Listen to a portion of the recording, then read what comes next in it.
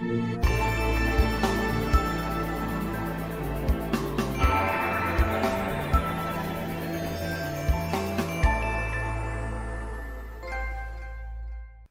wait, no longer greatness has arrived. Welcome to episode 363 of The Trophy Room, a PlayStation podcast made by the players for the players. I'm your host, Joseph, aka Mr. Badbit, and it is here where me and my best friend Kyle talk about the latest, the greatest in all things PlayStation. Of course, this week, we chat the PlayStation 5 beginning to look at retirement home plans, HELLDIVERS 2, Ultros, Skull and Bones, and Tomb Raider Collection thoughts, our quick outlook on the official business Xbox podcast announcement, and so much more as we do it live each and every Wednesday night at 8 p.m. Eastern Standard Time over on youtube.com/PS Trophy Room and podcast services each and every Thursday. Alongside me, the greatest co-host, whoever is, whoever will be, Mr. Kyle Stevenson. How are you, sir? I'm doing better than last week. You sound way better, dude. Thank you. I'm still a little nasally. Yeah. I'm not coughing nearly as much, thank God. Yeah. But after we stopped recording, or maybe it was already happening last week, I got an ear infection. A double ear infection. Oh, which is from the same thing, and my right ear can't hear anything out of it. It just feels like I have a giant balloon inside my ear. Oh no! A lot of pressure. I'm hoping it goes away soon, but if that's the least of my worries, I'll take it. Well, listen, I'll join you in the old man department because, please. I definitely need to see a doctor soon about this ADHD. You know, fair. It's getting out of control recently, and my brain's getting all foggy-ish. I don't know. I feel like, and then I'm gonna sound really old. Like I think it's the weather. Oh no! When it gets cold out, my knees know. My knees tell me. My back tells me, "Hey, guess what? It's gonna be real cold. You're gonna be stiff for a little bit." Exactly. Like, oh boy. It's been rough for me. It's been rough for me the last week. Yeah. That said, Kyle, here on the notes it says you have a starter question for me this week. I did. Yeah. Do you want me to still do that one before we do the other one? Yeah. I don't know what your history is with this type of genre of shows or podcasts, whatever. It's very big in the basic bitch community. You're gotten into murder mysteries? True crime. I every once in a while like to watch unsolved mysteries on Netflix. And I don't know why I do it, because I always stop watching that and go into a depressive funk because I'm so sad. But I'm so intrigued watching it because I like the mystery of it all. Yeah. But it's all terrible, terrible, terrible things. Yeah. No. Have you ever watched that? You don't watch any of that kind of stuff? None of it interests me in the slightest. Like, my best friend, she loves murder mysteries. Like, the closest thing I could get to it is like Mindhunter. Love a good Mindhunter. That's great. But like, I can't get into the who did it. And then like every time, like at the end of every show, it's like, and it was never solved. It's like, that's the point of this podcast. It's like, yeah, it's who done it. So like, no, I don't need to be paranoid about walking, home at night, and yes, I did watch some unsolved mystery stuff. But that also ties into this past weekend. I went to the city and I filmed the 6-1 showcase, which went very well. But the place that we booked it in, when I tell you it looked like the lair to the hand in the Daredevil universe. I walk up and all the building, we were in Brooklyn, downtown Brooklyn. It was right next to a meat packing plant. And right next to the door, which didn't have any signage of like, this is where we have to go. Yeah. Was a kitchen cafe door, but it was very shady. It was just a piece of paper taped to the door, and it was like an official business. And when we opened it up, I don't think so. I don't think it was an official business. When we walked in, it was a full apartment and had a ton of different types, tons of different types of studios and businesses run through there. And it just like, I could totally see Daredevil fighting people in this hallway right now. Hey, are you getting? And I thought I was going to show up on one of those true crime podcasts, which is where I was going with. Yeah, no, I get it. Do you feel like when you're watching those shows now, you're like, this is unbelievable? This helicarrier is a spaceship now. We don't have the technology for this. I'm getting that age. I haven't watched something, any of that stuff in a while. I need to. Before, this guy's shooting yarn out of his wrists. What's this all about? Yeah, fair. I don't know. Where's his healthcare coming from, right? Exactly. Who does he see when the yarn gets all stuck up, right? Does he have an HMO? Like, what's his plan looking like, dude? What's his copay? Jesus. How is he paying his bills, right? Like, where's he getting his money from? Also, the suit. How do they go? Like, let's be honest. Let's be honest with each other. Okay, what's the next question you have for me in the beginning of this show? I just very quickly, just kind of like a fun little thing, is about this official Xbox podcast announcement tomorrow. Okay. Which we will talk on the show next week. Yep. We want to let it simmer. We don't want to be too reactionary with it. Right. And what if it doesn't pertain to PlayStation at all? What if they just come out and yes, they are bringing games multi-platform? Yeah. But they're talking about the Switch. They're talking like Hi-Fi Rush and Pentiment, I think was what came out now. Yeah. Those seem great for the Switch. Those seem like Switch games. They do. So what if they're just like, yes, we're going to bring these games to other platforms, meaning the Switch, and just not even saying anything about PlayStation? Or they it is coming to PlayStation, but like you don't see it in the background type of deal. Exactly. It's like when a E3 showcase shows the third-party game, and afterwards, the other big company will put their trailer on their YouTube. Yep. Like it's happening, but they're not going to talk about it. Yeah. No, they're definitely going to be like wherever a screen is there, like it's an Xbox now. Like that's the one quote that's now, escaped on the interwebs is like in that internal meeting, they talked about how we see Xbox as anything that has a screen. We need to treat it as an Xbox. So I definitely do think they're going to talk about their competitors' consoles, but I would seriously, I would have a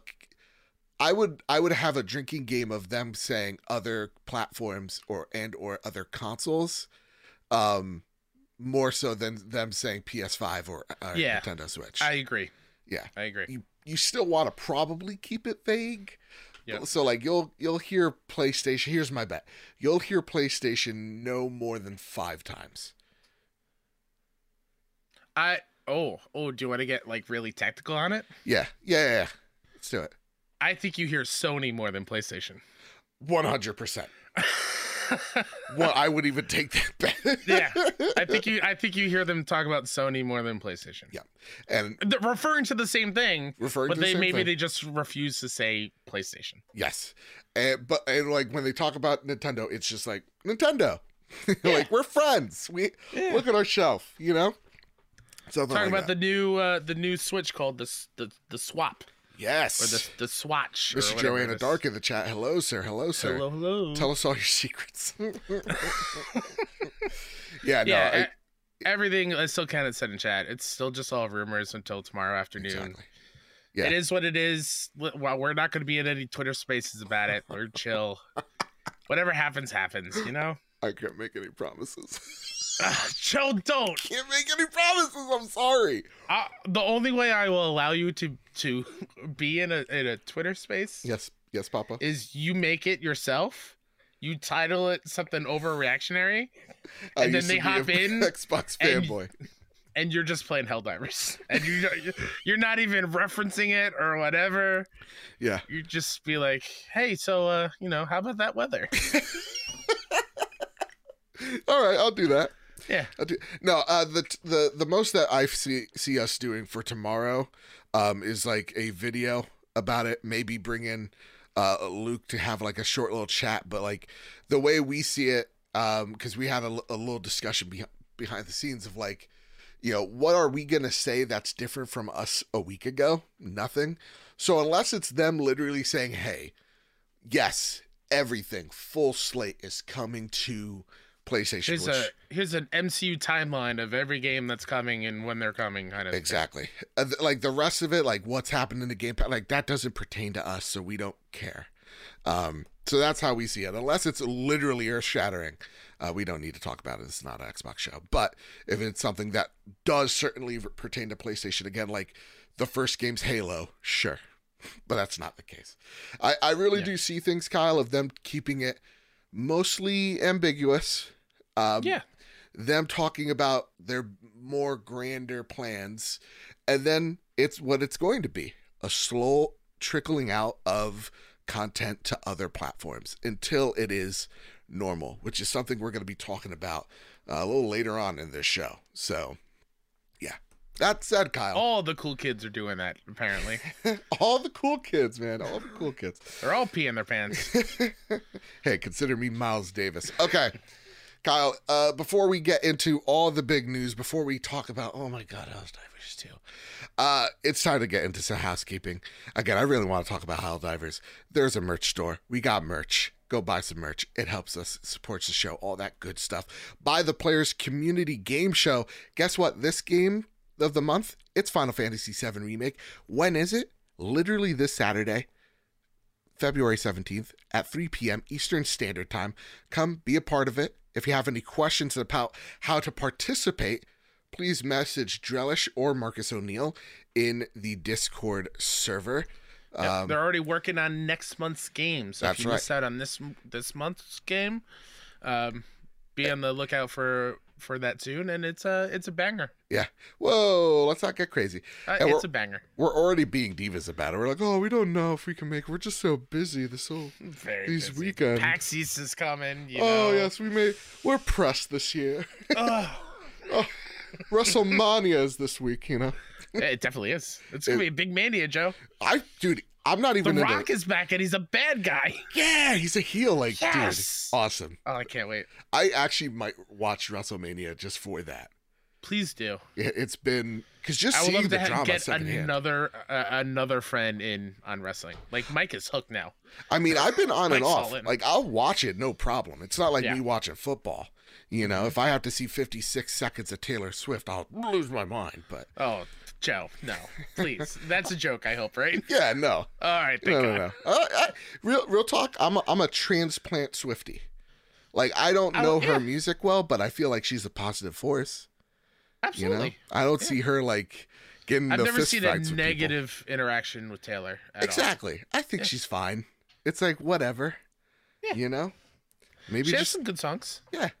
Couldn't tell you most of them. I know the Juliet song, and the one with the ostrich. People that know the meme will understand that. Of course. Got it. Okay. Before we get into the PlayStation news, I would like to thank our top patrons of the month of February. Like we say each and every week, if we ever got you through a long car ride, a tough day at work, whatever your situation may be, it really does help us out, even if you throw a buck our way over at PS Trophy Room, patreon.com/PS Trophy Room. It really does help us out. We have some big bills coming up at the end of March. We could really use any type of funding that we can. So remember, we're not talking about like shavers or like soap or whatever for 30 seconds. It's all fan funded by you, the patrons. I want to thank our newest members, Steph Middler over at the Gold Tier. I want to thank our premium producers, Todd Burwitz and Toxic. I want to thank our platinum members, Jay Shea, Jedi Master Ren, Cowboy Danger Day, Jonas Young, the Green Gorilla Gamer, Chaotic Monkey, Ryuko Kill 90, Stephen Flesh, Strubles a Bits, Bertos Maximus, Chris, Hybrid 748, Matt Valdez, Chris the Wizard, Solo, Silcanet, Decimine, Jadus Von Metal, who I played Helldivers with. Literally just randomly. It wasn't like we chose each other. We just magically got into a lobby with each other, which I found was nuts. Anyway, Mitchell Gramling, Randy Hale, thank you all so much. I want to thank our gold members, Cypher Primus, Darth Simon the Pie Man, Jesse Garcia, JB the Purple Monkey, Hayden Doyes, Katie, Kevin Mitchell, Kevin Diaz, which I also played Helldivers with him last night, Marcus O'Neill, Red Arrow, Ageless Hermit, Angezor, Astronaut Jr., Winter Gamer, Robbie Bobby Miller himself, Brenton Zachary, Captain Logan, Final Fan, XZ, Hambone, JD Dillinger, Stone Cold, Tino Sixspeed, N. Johnson, Sean McKenzie, Rick Arrington, Spam and Bamman, Matthew King, Duh Overlord, Dewane Raksha, Drellish, Rick Davis, Steph Mildler, Samuel Nestling, and Lord Commander Suddy. Thank you all so much for your generosity. You are the reason why this show functions. We love you all so much. So if you want to see some cool bonus Patreon stuff on top of just being a generous person, there's literally like over 100 episodes of bonus content of me and Kyle shooting the shit. So go for it. Have fun with that. It's also where you get to, catch the latest by the Players Community Game show. So yeah, there you go. Kyle, with that all said, it's time to square up the news. Here comes the chaos. George Yang over at GameSpot writes, Helldivers 2 is quote-unquote blowing through sales estimates as servers struggle to meet demand. Helldiver 2's early success has exceeded internal expectations, and the developer is working on addressing the server issues it's experiencing. Since its release on February 8th, Helldivers 2 has already sold about 1 million copies so far, according to Arrowhead Game Studio CEO Johan Pilestedt. He also explained that the game's sales are, quote, blowing through the estimates, end quote, but doesn't know when or if Sony will make a public statement on the official unit sold. The studio deployed 3 quick hotfixes aimed at improving the online servers. Players are experiencing issues such as rewards not being handed out properly, login troubles, and server capacity. Quote, I know the progression issue is frustrating, especially for newer divers that want to unlock sweet gear, Pilestedt explained on Reddit. For now, please once again accept our sincere apologies for the issues you're facing, and rest assured, we're doing our utmost to make it right, end quote.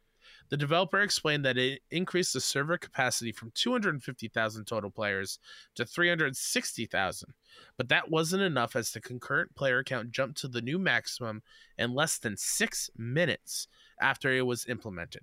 The missing rewards issue stems from high server traffic, which leads to rewards not being properly tracked. Helldivers 2 is Sony's biggest launch yet on PC and had a new concurrent peak of 203,000 players. So, Kyle, Helldivers 2 beat out God of War. Beat out God of War, Kyle. Yeah. As the top concurrent played game, PlayStation PC game on Steam. 203,000 people. Steam alone playing it online. It's dope. Holy crap. So before we talk about the implications, as it were, of Helldivers being, so successful as it is right now, Green Gorilla Gamer writes in, just like you can too if you join our Discord server, link down below. He writes in, simple question, I'm unemployed. Should I get Helldivers 2? I'm actually feeling the FOMO for the first time watching you all play, and I want to play too. But it's still $50, and I don't know what I should do. Kyle Stevenson, this is where we get into it. Usually we save the what you've been playings for way later on into the show. Yeah, well, we've been playing a lot. But we've been playing a lot. And needless to say, this is one of the biggest stories surrounding PlayStation is the high concurrent rate and all that jazz. Yeah. How many hours you got in the Helldivers? Do you think it's worth the $50 Harris Canadian? $40, I believe, American. My time doesn't come anywhere close to you or most people. I strategically and purposefully am playing it way different than how you should most likely play this game. Okay. I've played about 5 hours solo. Okay.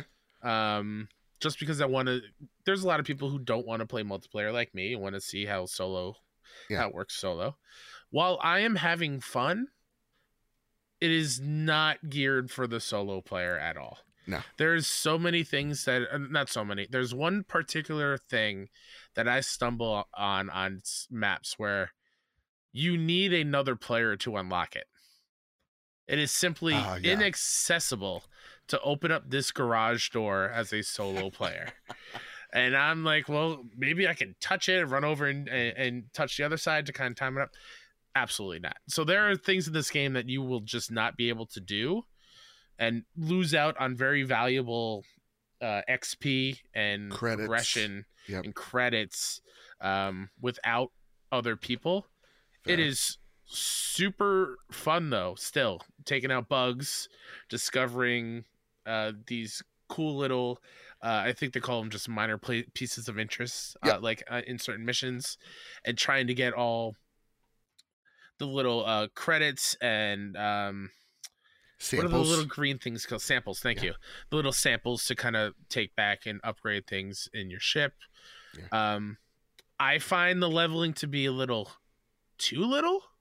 Fair. I don't feel like I'm leveling up fast enough, or the rewards aren't big enough. Mm-hmm. But then when you really look at it and like it only goes up to level 20, I can understand why.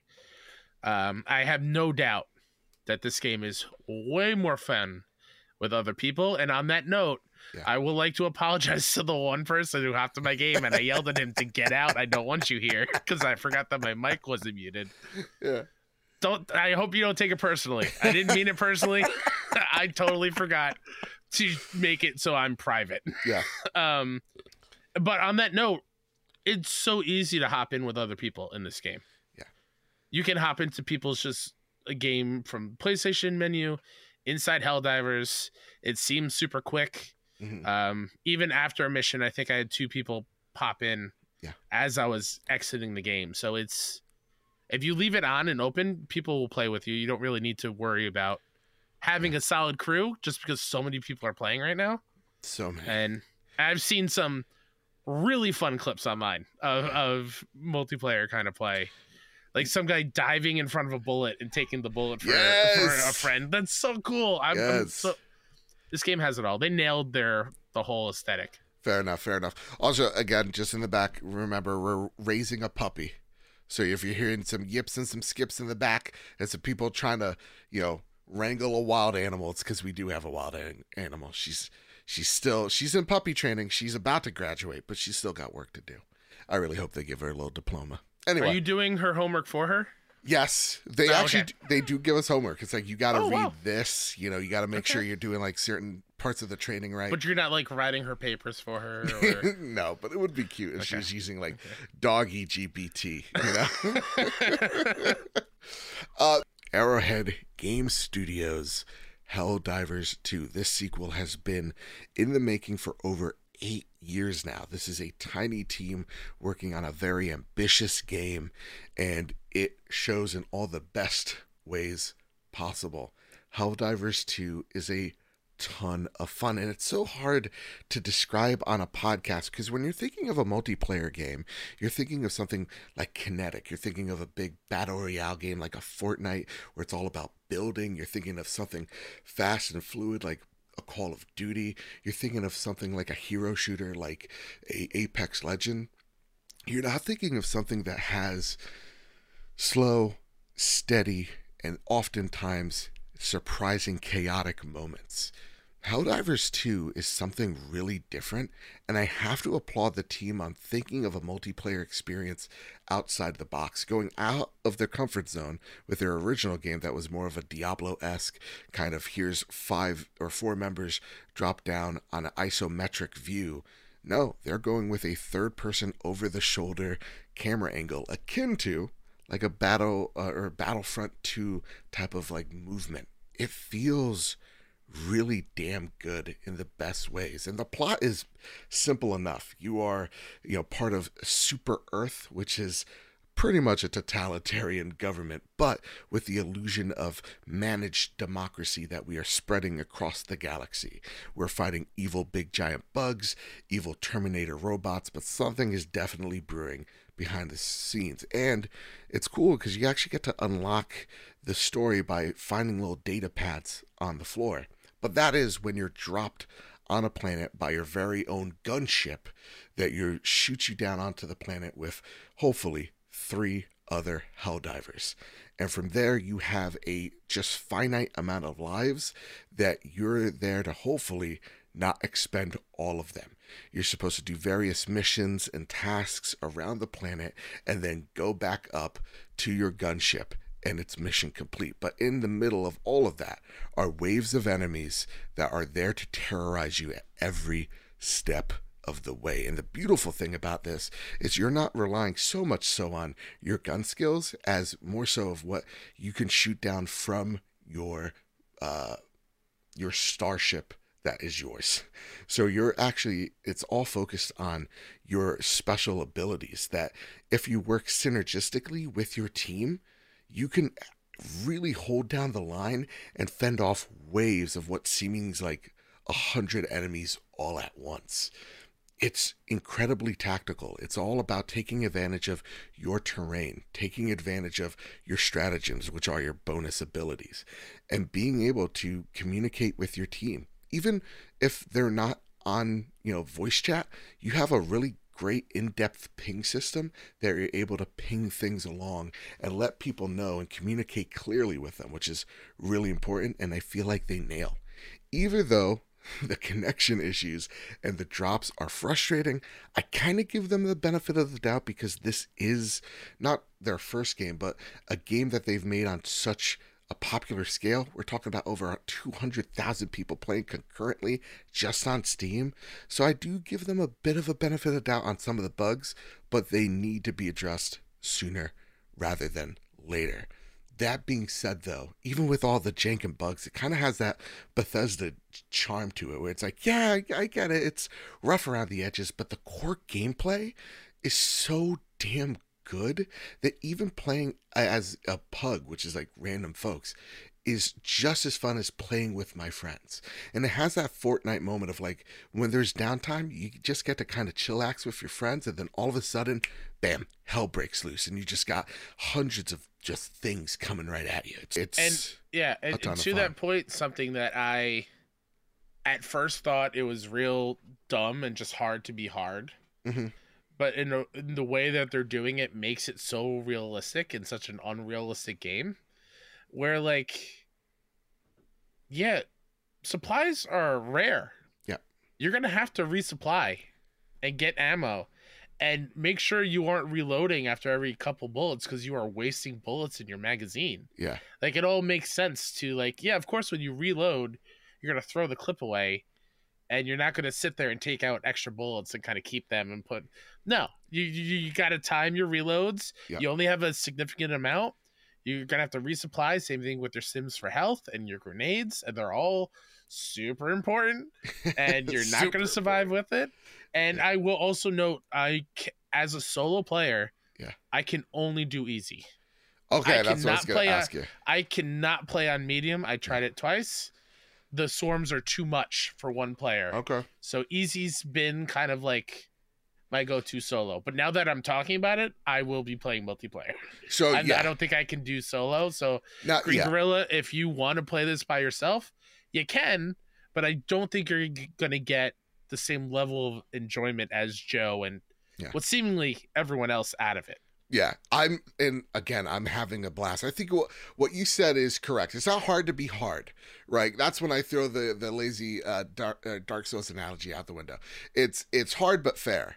Like one of the things that they said, it was like a blog post, like a game for everybody is a game for no one.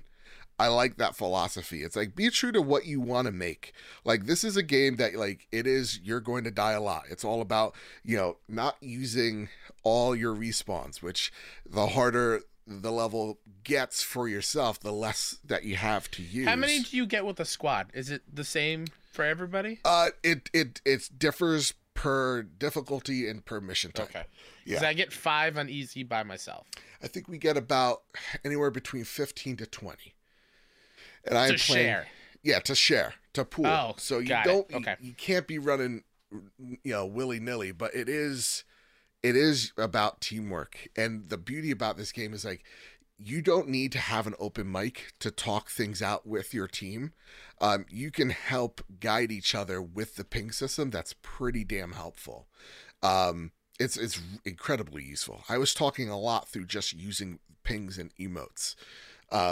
And the cool thing about it is, like, as you're going through each objective, there's these little side objectives that you get to go to. So, like, there's like an empty cave. I'm going to walk in and I'm going to see what's up.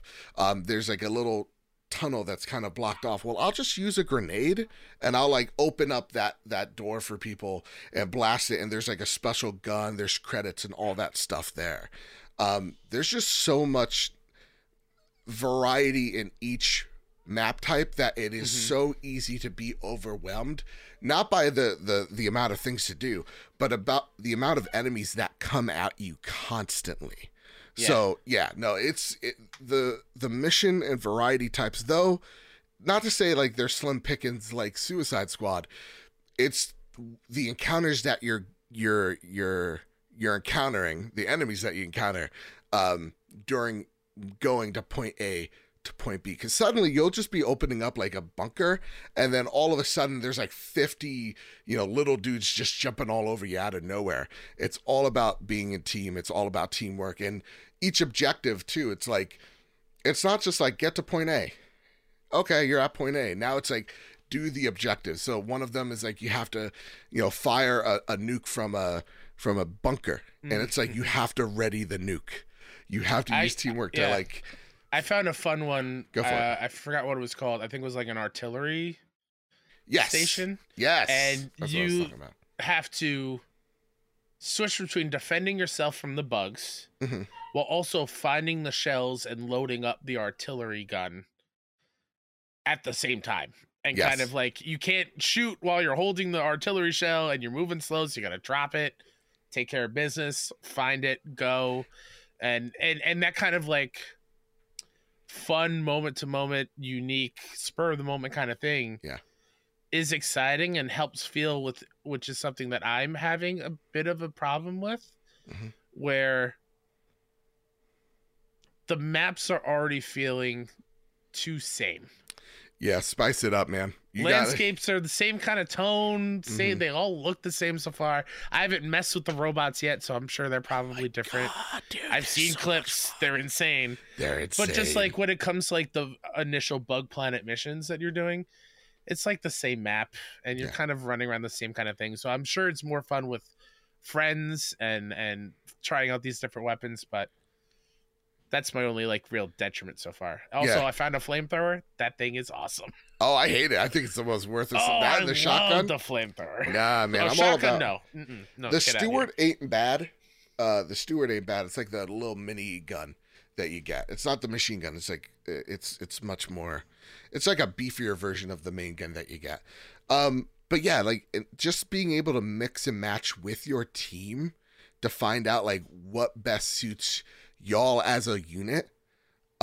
When you all come together and you find a strategy that works for you, y'all really do feel like you are absolutely unstoppable, even down to like when it gets incredibly hairy. Like there'll be like 100+ enemies on the map, it feels like, and you're just mowing them down. You're shooting mortars from your from one of your stratagems. You'll have like a big old like artillery shell, big old minigun, like just automatic, like shooting just waves of folks, and you're just standing there shooting them back, just throwing missiles at them. It's just, there's so much fun. And even when it gets crazy, and my God, does it get crazy, like the friendly fire in this game, I've never met someone that's doing it on purpose.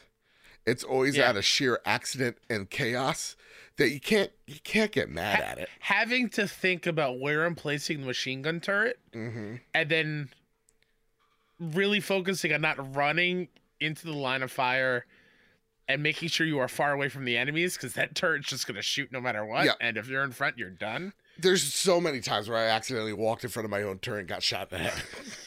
It's it's wild. And it's kind of like, again, when like, it's like when you see people cheat a level in Dark Souls or like a third-person action game, it's like there are little cheats here, like people finding like the iframes in this game of just like, actually, you know what? You can not get shot by your turret if you stand on your turret or lay down under it, like or redeploying and falling on top of a really high cliff, and enemies can't get it. You can just pick them off, and now you can just pick them off. Yeah, exactly. So, man, oh man, I'm having so much fun. Also, guns feel great. Yes, the haptics, DualSense is awesome. I have never felt more like a badass shooting my pistol and just popping off the little tiny bugs from a distance. Oh, it feels so good. It feels really good. So I absolutely adore it. And one of the things that I really love, the CEO of Arrowhead was I'm quoting here, put out a tweet saying, You have to earn the right to monetize. I truly believe that. If people want to support this title, they have an option, but we never are forcing anyone to do so. I've seen a lot of conversations. Is this game pay to win because there is a battle pass that's tied to weapons that you earn in the game that do help you? It's not every weapon in the game. I've seen a lot of people, no. Earning currency is so incredibly easy. You will do it no problem. Like it really is. If you want it, it's there. You don't have to in the slightest. And I find myself being able to purchase things just because I want to, with money I've already earned in the game. For example, I'm 20 plus hours into the game. I've already earned enough currency to buy 2 battle passes, and I've been spending them as I've gone. And even then, the currency that is in the game is so inexpensive. We're talking like, instead of like $25 for it's not bad. Fortnite skin, it's literally like $5 here. I think 250 credits are like $2 or something like that. So when I first looked at it, I was like, oh, this is daunting because there's 2 different ones. One for like based around the robot kind of enemies, and then one more bug swarm. But the fact that you earn these medals for completing missions for the first time, and then you can use those medals to unlock things, and you don't just get 1 medal. Some missions you might get 2 or 3, and depending how you do, it's very forgiving, and I love that. And I love that he's saying like, yeah, no, we have to earn it. Yeah, like we can't just come right out of the gate, throw all this bullshit at you, and expect you to pay us more money on top of what you're already paid. Yeah, and there are a couple of biomes. I do understand what you're saying. Like, it's all procedurally generated, but you do get a feel of like, okay, I know around this corner there's going to be something here that I can obtain. Oh, right. Yeah, you can map out like, yeah, okay, I know there's a credit little drone thing over here. That looks familiar. Same kind of layout. I asked them, please control the dog. There's no controlling her. I just hear more yelping in the back. It's nuts.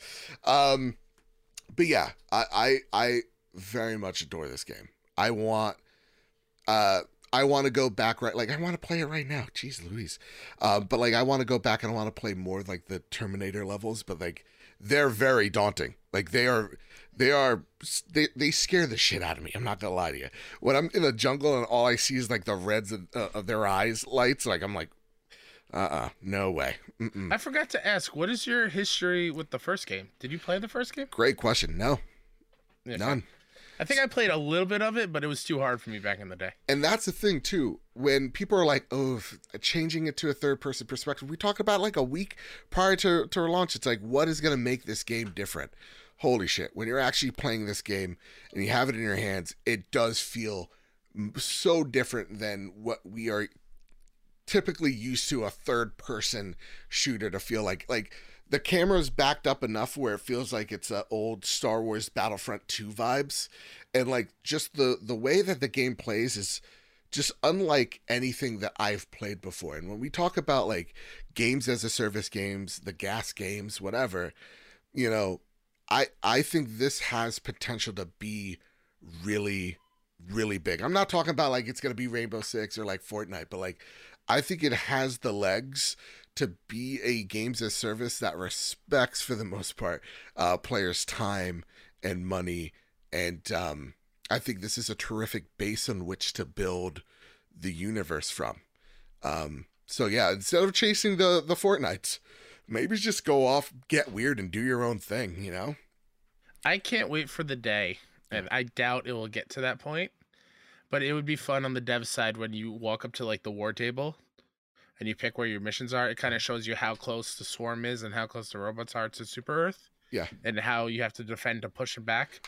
I would love you go up to the war table and then they are so close to Super Earth. You feel super like you're fully surrounded. Maybe they add 2 more different types of enemies outside of bugs and robots, and one's coming from the north. Well, that's what they're going to do. South, and they are. Yeah, amazing. That's what I was trying to say. Like bigger. Oh, I like, thought you meant groups. just different variants of the swarm and whatever. My apology. Like different banners or whatever. That'd be cool. That'd be really cool. You just feel like you're surrounded.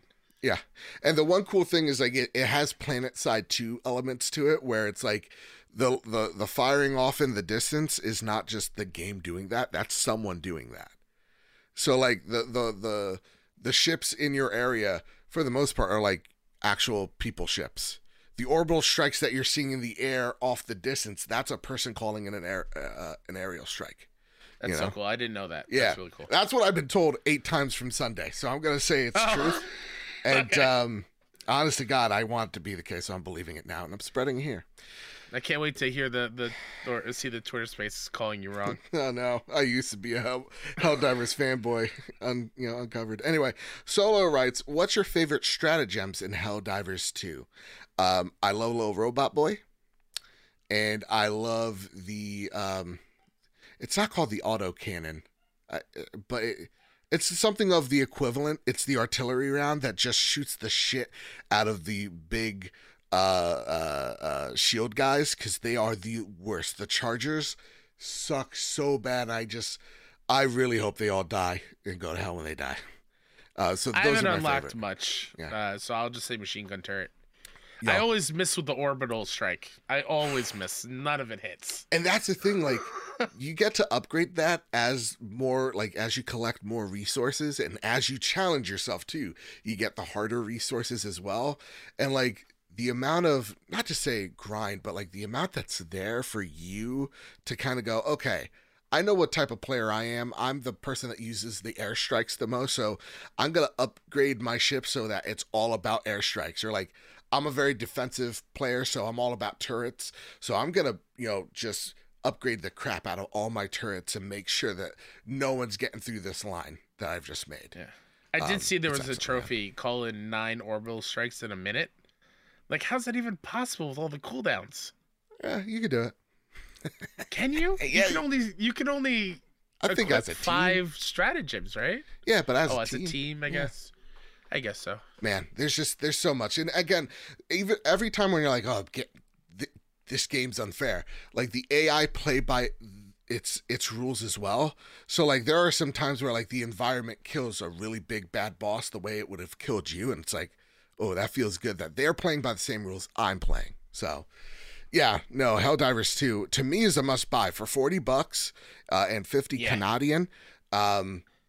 Go about there, buy this game. It's so I'm good. with you, but know that you're not going to get the same enjoyment as a solo only player. No, unless you're good like me. I mean, fair. All right, Kyle, it's time to talk about sales in PS5 in the lifetime, the ladder cycle, all that stuff, while I go tell somebody to please take care of this dog. She's really crying something fierce. It's super distracting. Go for it, Kyle. Yeah, this all dropped today, so this is kind of breaking news for everybody. This news comes from Zarmina Khan over at PS Lifestyle, and Zarmina writes, PS5 sales cross another milestone, but PlayStation profits are an issue. Sony Group announced its financial results for Q3 2023 this morning, revealing that PS5 sales have reached nearly 55 million units worldwide. During the last quarter, 8.2 million PS5s were shipped, bringing the lifetime total to 54.8 million units as of December 31st, 2023. PS5 sales slightly trailing behind PS4 sales. At present, PS5 sales are trailing behind PS4 sales on a time-aligned basis by about 2.3 million units. Revenue generated by the PlayStation division set a new record for third quarter, sitting at $10.2 billion, up 15.87% year on year. However, Sony did struggle to maintain an operating profit, which fell a whopping 25.9% year on year, highlighting a growing need for Sony Interactive Entertainment to cut its costs. To that effect, Sony CFO Hiroki Totoki, also the Sony Interactive Entertainment chairman, has said that he's looking into PlayStation's profit margins. He highlighted the need to communicate with the gaming division to adopt a quote-unquote harmonized approach going forward, which makes room for overall growth and sustainability without compromising on quality. Quote, overall growth and sustainable profitability for increasing margins. How will that translate to these goals? I don't think people understand that deeply, Totoki said of Sony Interactive Entertainment. I think that is the problem of the organization, end quote. Ooh, Sony's in trouble. Sony's about to die. PlayStation's dead. It's done. It's over, man. Oh my God. PlayStation's on every screen. Kyle Stevenson, first off, I walk in, I go, "Hey, everything okay with the dog? She's crying." And my mother just throws up her arms. She goes, "I don't know. She's just a bitch." We're like, we don't know what she wants anymore. She's just gonna be rambunctious.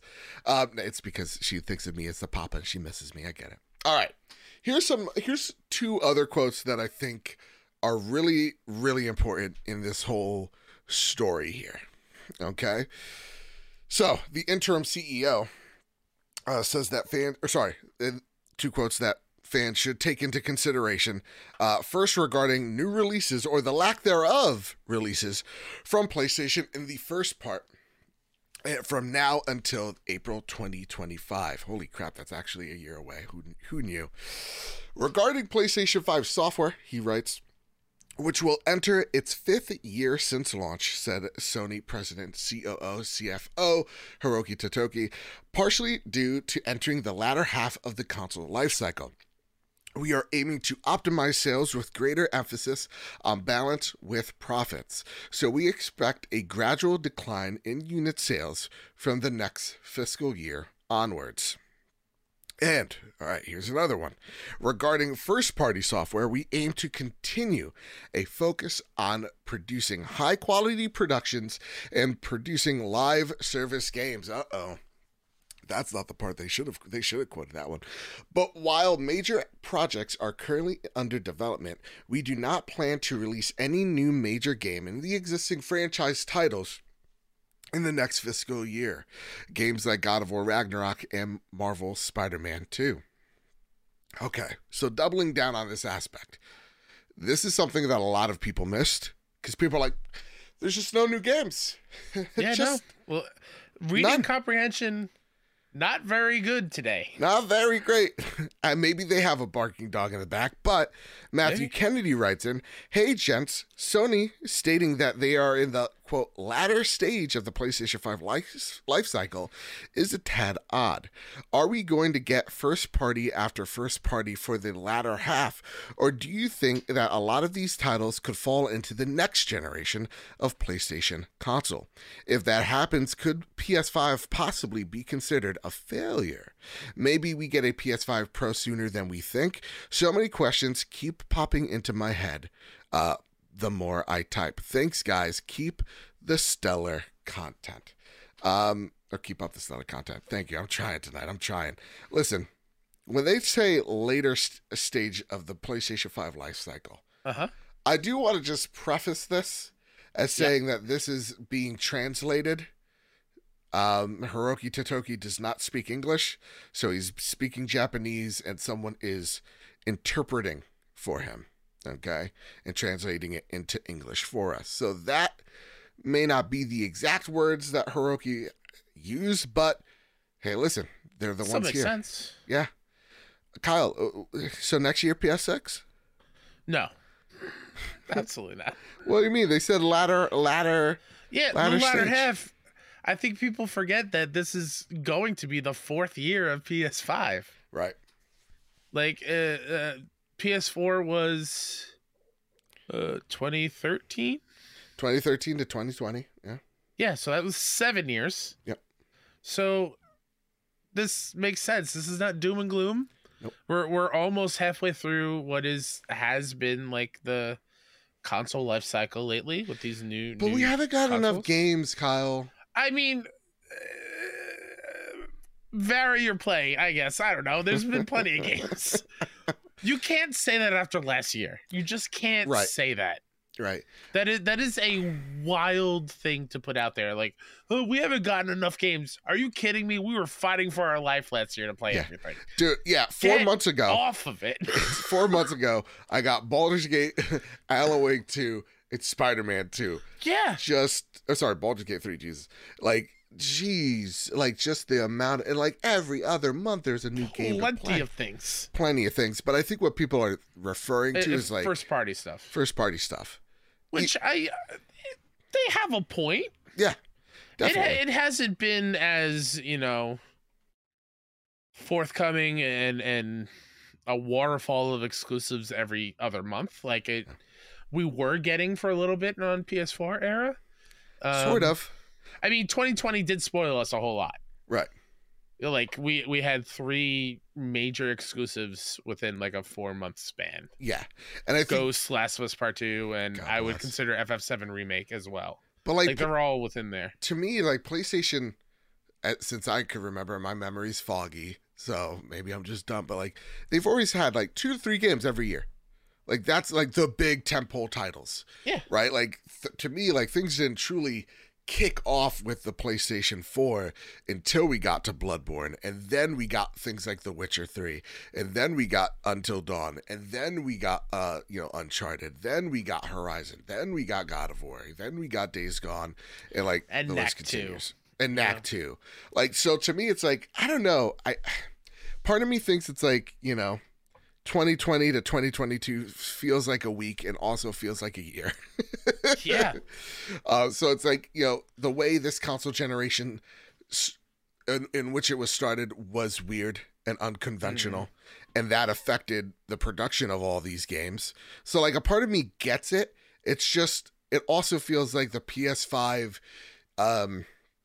not to say that it doesn't feel like a jump from the PS4, but it just feels like the generation from the PS4 never stopped. Like there was no defining moment of like, this is PS5. It's like, it feels much more ambiguous. That's only hindered by like Ragnarok and Forbidden West having PS4 versions. That's right.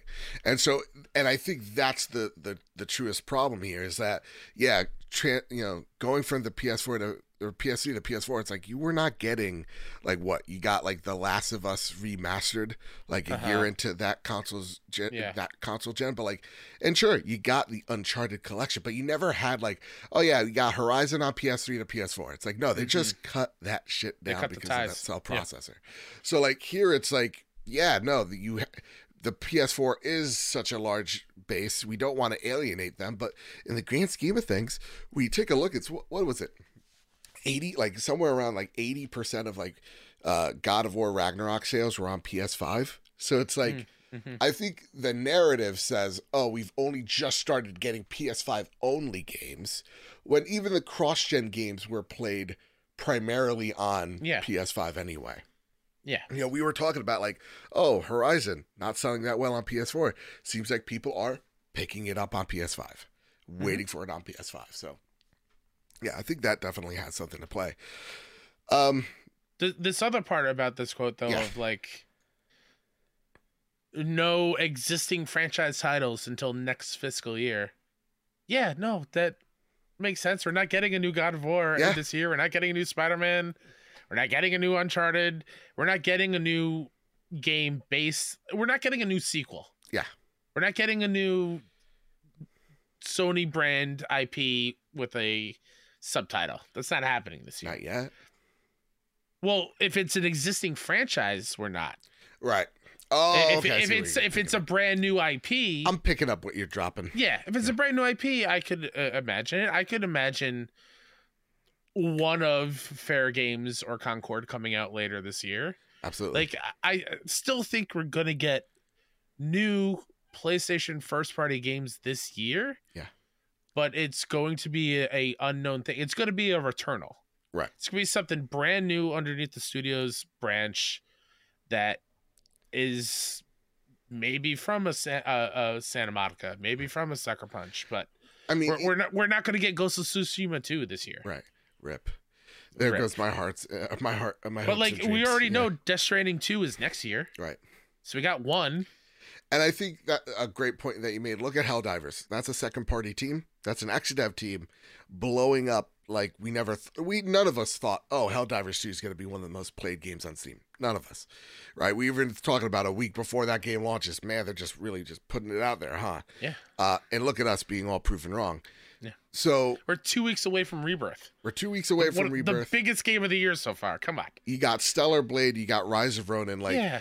I think people's fascination with first party, I get it. We're here because of Naughty Dogs and Santa Monica, though is warranted. I don't think it's the whole kit and caboodle. I think there are some really interesting games coming out that are going to have you, fed for a while now. I get it. It's disappointing. We want to see, and I think the truest frustration with the PS5 generation is like, dude, where is the Naughty Dog game? where is, the bend game? Like, there are all these games that are so long in the oven. Blue Point, where are you? Where are you?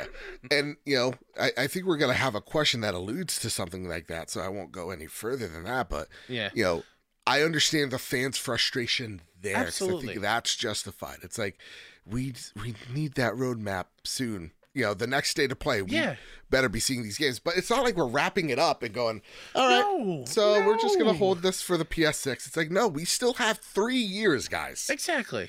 Yeah, at least 3. At least. And I do think a lot of people are maybe not fully grasping or not really thinking about it. I truly believe, I don't know how you feel. Yeah. I think we're finally seeing the actual fallout of a global pandemic. Yes. And how game development was so impacted by that year that is 2020. Yep. And so on and so forth, where everyone had to move and switch development from home. And we're finally seeing that catch up. We are seeing people not buying enough games because games are more expensive now. Mm-hmm. And we're not getting paid accordingly to afford these extra $10 on top of every game. And can Sony really be like, oh yeah, we didn't hit our measurements, they wanted to sell 25 million? Can you really, you raise the price on all these regions, of course you're not. Exactly. People got more important shit to spend than this. 1,000,000%. So I think that definitely has something a role to play for sure. But PS5 Pros, that's coming out this year for sure. This year or next spring, maybe. Definitely. I think you're going to see it this year. You're going to see some cool bonus stuff that it can do. Unlock 60, all that jazz. Okay. Give me that new Astro's Playroom for PS5 Pro. Here's the second quote. All right, I found this interesting when Totoki was speaking on their PC strategy, which, given Helldivers 2's success on Steam, leads to the idea that perhaps a shorter window between PC and PlayStation launches should be considered. Quote, in the past, we wanted to popularize consoles, and first-party titles' main purpose was to make the console popular. He explained, this is true, but there's more synergy to it. So if you have a strong first-party content, not only our console, but also other platforms like computers, our first-party games can be grown with multi-platform in mind, and that can help operating profit to improve. So that's another one we want to proactively work on. Quote, I personally think there's opportunities out there to improve the margin. So I would like it to go aggressive on improving our margin performance. This speaks to the fact that though PlayStation makes a buku amount of money, they also spend a buku amount of cash to make that profit. So though they do make and rack up the most money, in games, they also are one of the biggest spenders as well. So it's interesting. How are you going to improve those margins? Well, it's by going to PC, right, Kyle? Yeah. Do you see the success of Helldivers 2 leading into, hey, you know what? Helldivers 2 actually did really good on PS5. It did really good on PC. Rumored to already have hit 1 million in sales, which is pretty nuts when you consider the lack of marketing push behind it. Mm-hmm. I mean, if we see success there and it's not hurting us, why shan't we? I agree with that logic. Yeah. I do. I get it. However, okay, Helldivers 2 is and I don't mean this in a negative way. It's an outlier. Oh shoot. It's a multiplayer game. Mm-hmm. So having that success tied to a co-op multiplayer game experience where you need other players and you hear word of mouth oh my god, this game is so much fun with people, buy a copy, hop in and play with me kind of thing, that leads to more people playing. I don't know if that it's what am I trying to say here? I don't know if we're getting into the Square Enix territory where they evaluate or set the bar way too high. Okay. I don't want them to be I want Guardians of the Galaxy to sell 10 million copies in the first 2 months. Right. And even though it sold really well, it was a great game, it didn't hit their astronomical bar that they set, and then they call it a failure, and then see what happens. Gotcha. I don't want that kind of logic to fall into here, even though I do think it's worth it to have day and date on most, if not all, PlayStation games on PC. Fair enough. And like, as I'm seeing the most played games right now, I'm looking at the top 10. Only one of them is a single player game. So like Baldur's Gate 3, God bless. Which has multiplayer stuff in it. It has multiplayer mechanic in it for sure. 117 peak in the last 24 hours. So like, you're right. I don't think it's like the end all be all of like, just because of one game we should shift focus, but I definitely think they should cut down the time. I'll have the unpopular opinion here. Absolutely. No, we even saw it, I think, the last Rebirth State of Play. It ended with not coming out on other platforms until June. That was only a 4-month window there. Well, let's get to the next question here. Una writes in, because it kind of bleeds into what we're talking about. Hey guys, hope you're having a good day. Having a great day besides this dog barking, but she's calmed down now. Look at her. She's settled. In regards to Sony considering day and date with PC, I see this as bringing more positive outcome more than bad outcomes. It brings more sales to the game, gives an option for playing on the go, if you own a Steam Deck that is, and it does not eliminate the PlayStation option if people want to play it. The only con I can see is potential issues that might pop up with bugs and performance on PC. With that though, do you guys think there are more pros than cons this year? That is one sign people do say. It's like, well, Joe, slow your roll. Remember the Last of Us Part 1 remake. I get it. Steam Deck Joel is tough, but so is like a lot of firsts for people. So for me, I'm like, I don't think you're going to have a Steam Deck Joel for a very long time. Not to say there will never be problems, but I do feel like if the margins are getting slimmer and slimmer for these games, you do have to go elsewhere. And I feel like already PlayStation puts its games on PC a year or two afterwards to kind of help that development cost get, stipend down a bit. I'd rather them say, you know what, listen, here's this game in all of its glory on PS5. It's as good as it can be. And we have this PC version in the background. And it's going to come out 6 months to a year, after the PS5 release. That would make sense to me. Because again, the thing that I care about, guys, is not the box. It's barely even the controller, as much as I love it. It's the games that I'm experiencing. And so I just want more games from Naughty Dog. I want more games from, Sucker Punch. I want more games from Santa Monica. And I want to see these games succeed. And right now, I think the problem that we're seeing from both PlayStation and Xbox, and one day from Nintendo as well, is like, oh, there's a ceiling here. Okay, maybe we do need to take our games somewhere else to have them succeed. So that's just my food for thought. What about you? No, I agree with you. And I'm also, just to, play devil's advocate or just not feeling like I'm on a high horse here. I would be, similar to our talk last week about the Xbox games coming to PlayStation and whatnot, I would be bummed if PlayStation games, exclusive games, would go to Xbox day and date on the same day. Okay. I do want a little bit of exclusivity window, a year maybe, 10 months to a year, something like that, because I still think that brings value to your ecosystem you choose to play on. Okay. But when it comes to PC, absolutely, that I don't give PC any thoughts in my mind. Fair. This is where I work. This is not where I game because I'm terrible at PC gaming. Yeah. Well, I mean, Kildane writes in, I see this morning Sony said directly that they want to make first party more profitable by opening up to multi-platform. I don't see nearly the meltdown that the Xbox community had last week. Why is that? I mean, that's a good question. I think there's great question. Yeah, it is happening again. Oh, it's even worse. Oh no, we fixed the cable. Something ain't right. Anyway, as I was saying, there's a few of us here in the PlayStation side of things for reasons unknown, but I do think the reason as to why, I think the main reason as to why we don't see the meltdown when, PlayStation goes, hey, we're gonna I think we're thinking about putting them on PC day and date, maybe, or being more bullish about our releases on PC, which probably means shortening the window, right? And I think it's because Xbox made it normal.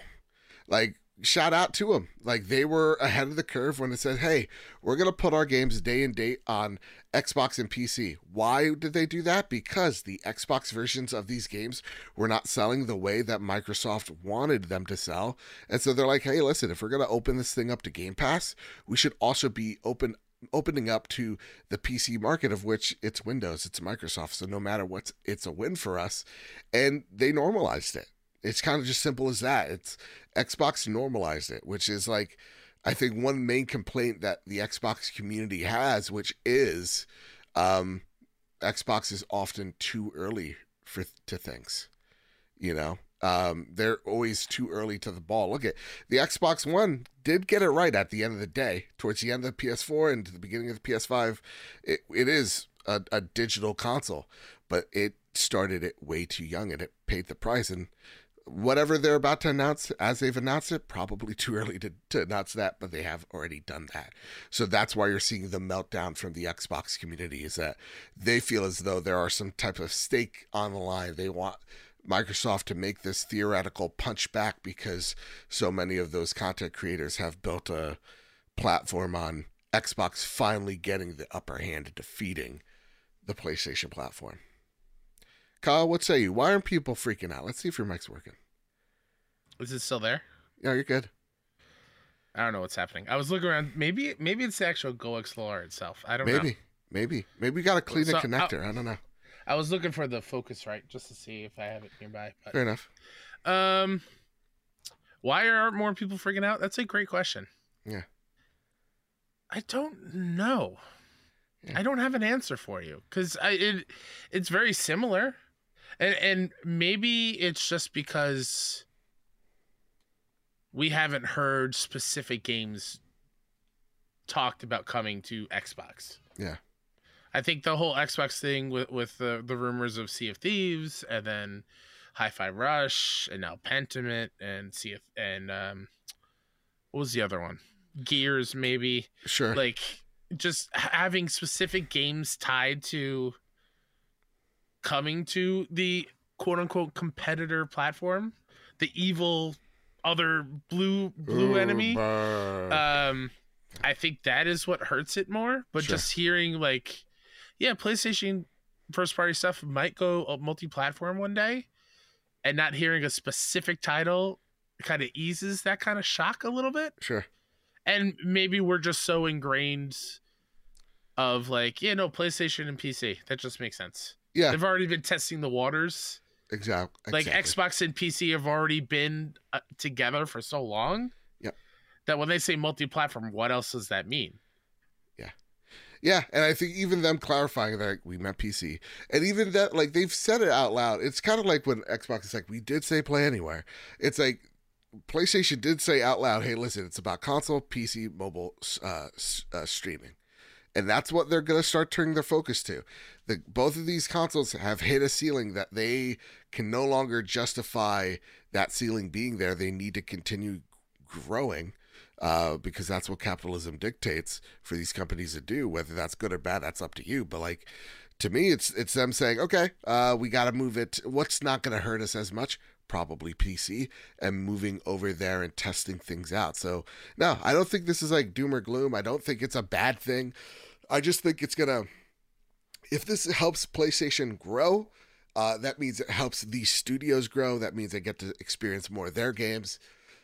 I'm a happy PlayStation fan because I don't game on the computer. That said, I sound like an old man there. I'm gonna try to ignore it the best of my abilities. Strauss writes, hi, Joe. Get off my porch, I'm Mr. Badbit. I got my niece to help me with the computer the other day. Look at all these hooligans playing on their games wherever they are. They said there was hot singles in my area.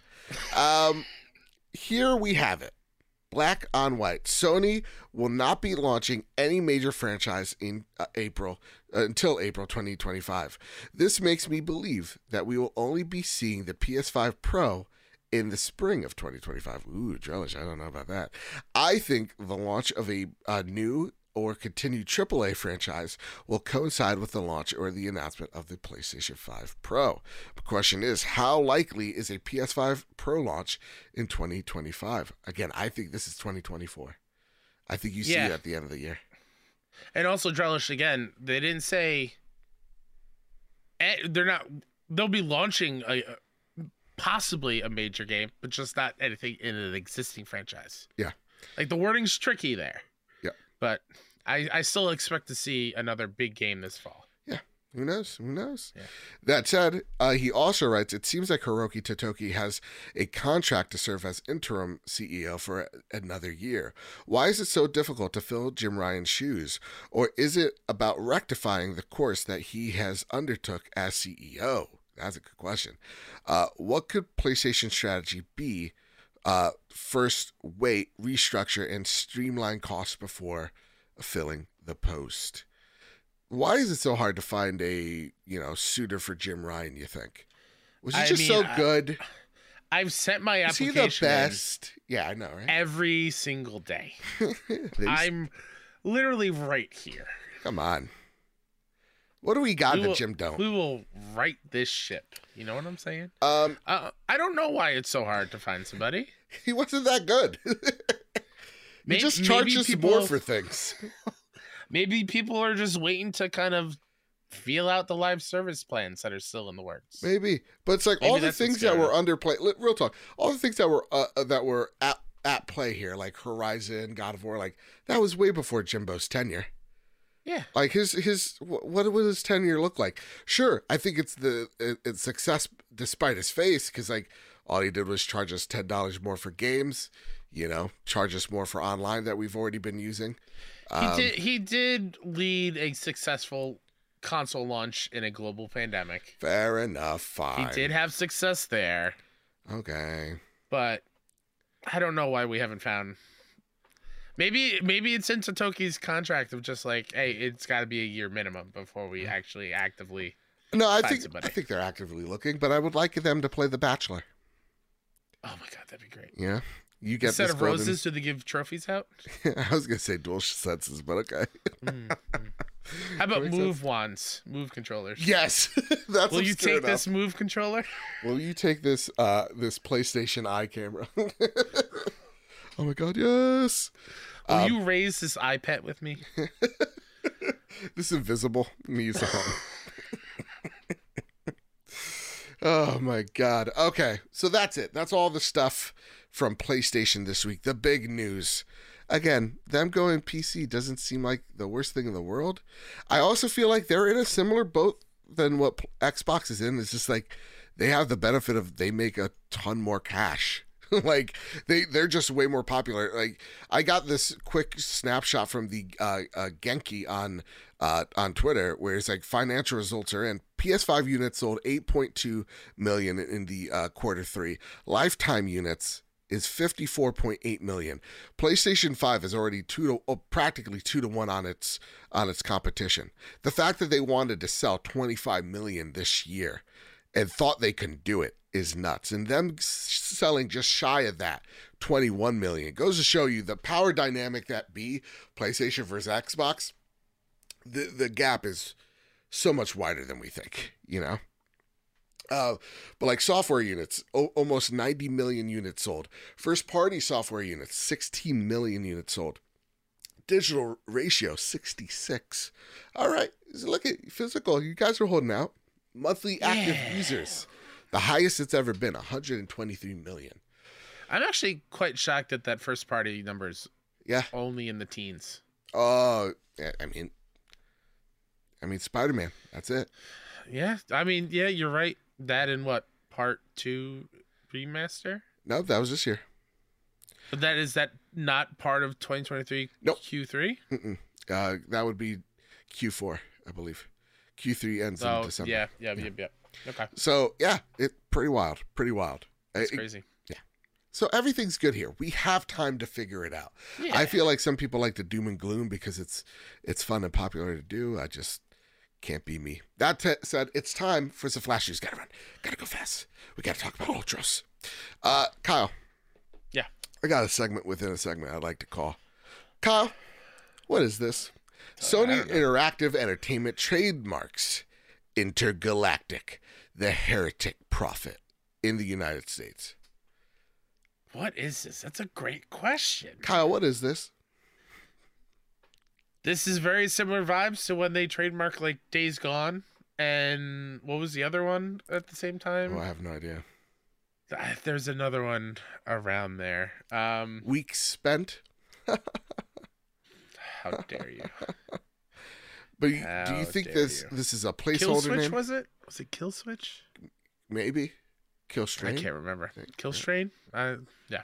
Remember that? This is definitely a new IP. Yeah.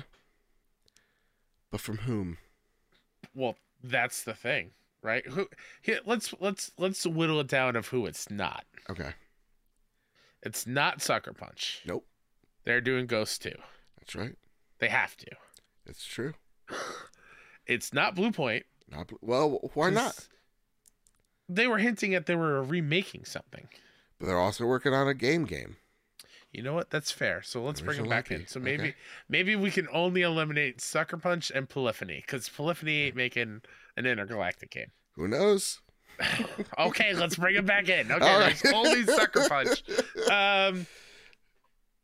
Naughty Dog. Part of me says this is Corey's game. Yeah? Part of me says it. Part of me says this is a bad title, but I guess I'll have to wait. I also don't love the title either. Intergalactic.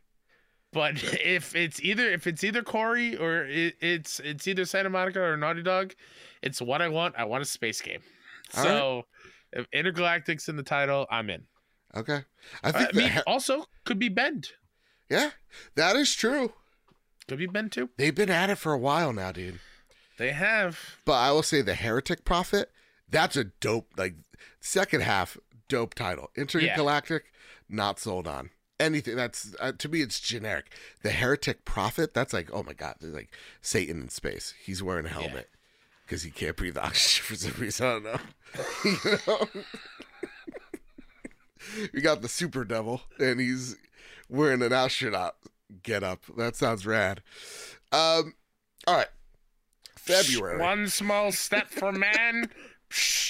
One giant leap for demons everywhere. I was going to say, one giant leap for sins. That's right. We got to be sinning on Mars. Oh God, let's bring back Doom. What would Satan plant in the moon? Like, not a flag.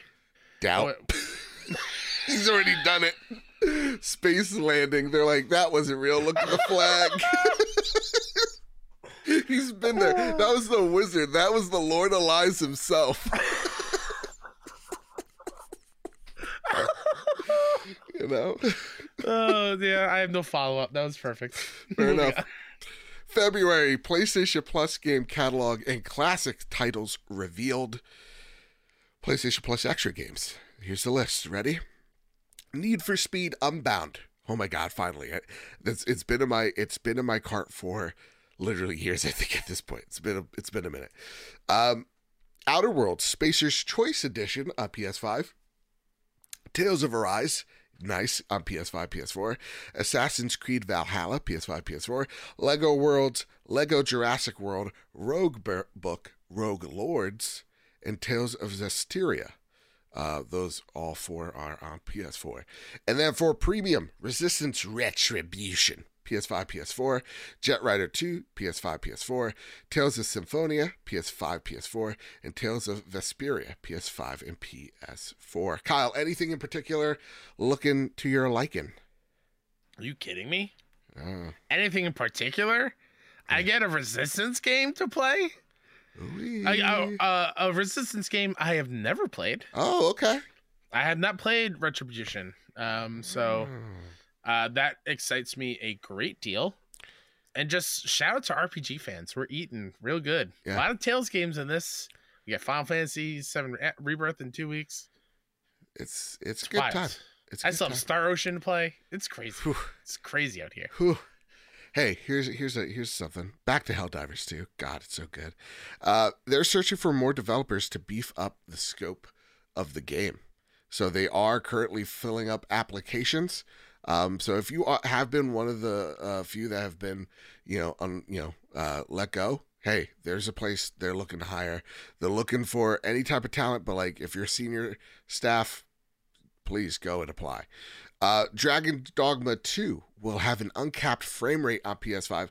For the longest time, people thought this was going to be capped 30 frames per second, but it looks like, hey, at launch, you'll be running that thing at 60. Hot dang. That's all for Flash News. Kyle, here's a little segment, our favorite segment. We already got done with half of it in the first half of the show. It's time for what you've been playing. Ask What Not Why writes in. I'm very interested hearing about Ultros. Kyle, please take it away. What's you been playing Ultros? What is Ultros? It's the roguelike Metroidvania game you've been playing. I think you have me confused. Oh yeah? No, I'm kidding. Okay. Yeah, Ultros is great. I was like, have I been saying it wrong this entire time? You're gonna make me look like a fool? No. You're good. You're good. Ultros is pretty good. Yeah? Maybe great even. There are some things I'm not jiving with too much. Okay. Well, first tell me what this game even is, because that is a great question that I'm still figuring out. Really? Okay. So when it comes to plot, I am not the person to ask, because I am not fully grasping the overarching plot, the story of what's going on. But I will tell you, you are a non-speaking protagonist who wakes up on this sarcophagus in space that's filled with exotic and alien plant life and alien creatures, and you're just trying to figure out what's going on. And every single run, quote unquote, so far, you break open a pod, you release what looks like a mummy, like some sort of being, like in some sort of like cryogenic pod. And once you do that, the sarcophagus, which is a living, breathing entity, gets mad at you, and then the whole run starts anew. And you have to get your skills, find your sword again, find a new person to break free, and it's teeny tiny bits of the story get fed to you every single run, and you learn new skills every single time. This is a Metroidvania through and through. There will be plenty of places you can see that you can go, but just not yet.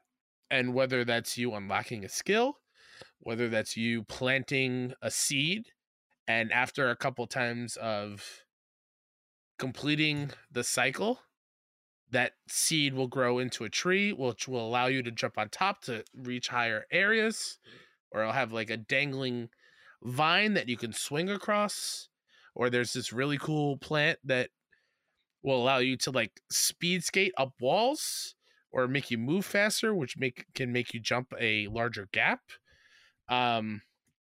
So it's very interesting that way. When it comes to combat, and when you're fighting these little creatures, bosses, you don't really have to worry about this too much. I'm sure you can do it, but the goal is to defeat every single creature, any enemy that's attacking you, with as much variety in your attacks as possible. The reason being is whatever they drop gives you more health or more stat increases. So if you attack with your normal square, and then you dodge and do a couple counterattacks, and then you do like a dive kick, and you do different moves to defeat this enemy, it will pop up a pristine or perfect variety, and then you'll get a prime version of that drop. If you're just walking up to it and hacking and slashing it nonstop, you will get what is like bloody pulp, and it's very basic. It doesn't heal that much. Ooh, I don't like that. So you have to make sure you're doing different types of attacks on them. Okay. And these drops are nutrients. Thank you, Silcanet. The nutrients you get from these different stages of damage from defeating them will increase the nutrients you get. Okay.